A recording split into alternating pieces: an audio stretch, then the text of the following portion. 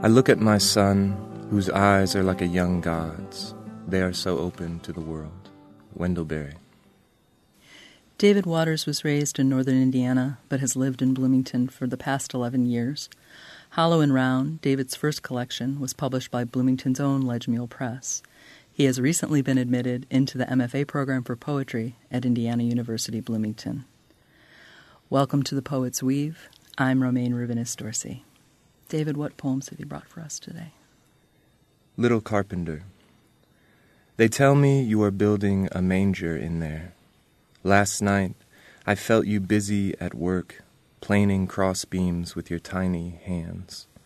And to think, all of that submerged in water.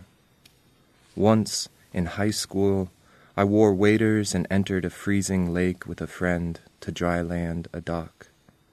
They promised us a beer each, but you know nothing of that yet, the way a cold beer in a boy's tired hands can make him feel like a man. I used to think I knew what work was, but that was before I heard you make that hammer sing. The Flight of the Field Mouse. 1. As the red-tailed hawk flew above me, it sang the land to split in two, and a great and terrible sea broke forth. I trembled then like an arrow that does not yet know its aim. 2. It isn't how I've imagined.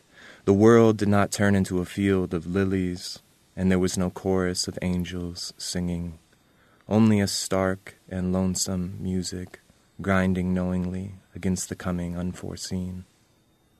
3. When I saw her feathers bloom red as cedar wood, I suffered the heat of change. My flesh was torn from bone. 4. It was only then that my tiny body was lifted, and there was a moment of wild before that first and needful risk into the brightening air. Here, in this place. Sometimes I wonder why we live here. The cupboards are bare, the money is short, work and pleasure dance a crippled waltz. But this morning, my dear, I take you in my arms and walk, to share with you the changing and be changed, to see here, in this place, to taste the wood smoke rise, to hear the mist cover it all, to smell leaf rot and soil, to feel you stir and wake, is to know that this is more than enough.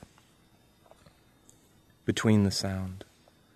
It is not to warm the house only that I have strained, bent over to light the quickening wood, but to climb the hill where the smoke passes over, to take in deeply its scent in the passing of the season. Between this world and the next, so much can be said.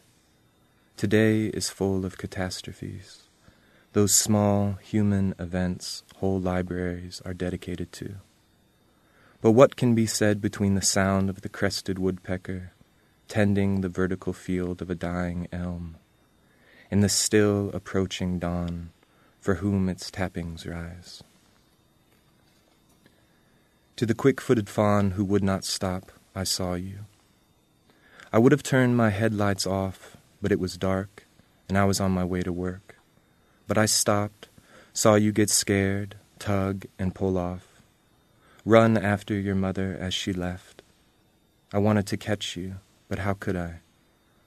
Of course, you are not my son.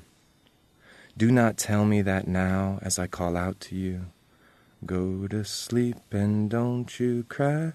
Papa's gonna get you some apple pie. Come up, horsey, hey, hey. Come up, horsey, hey, hey.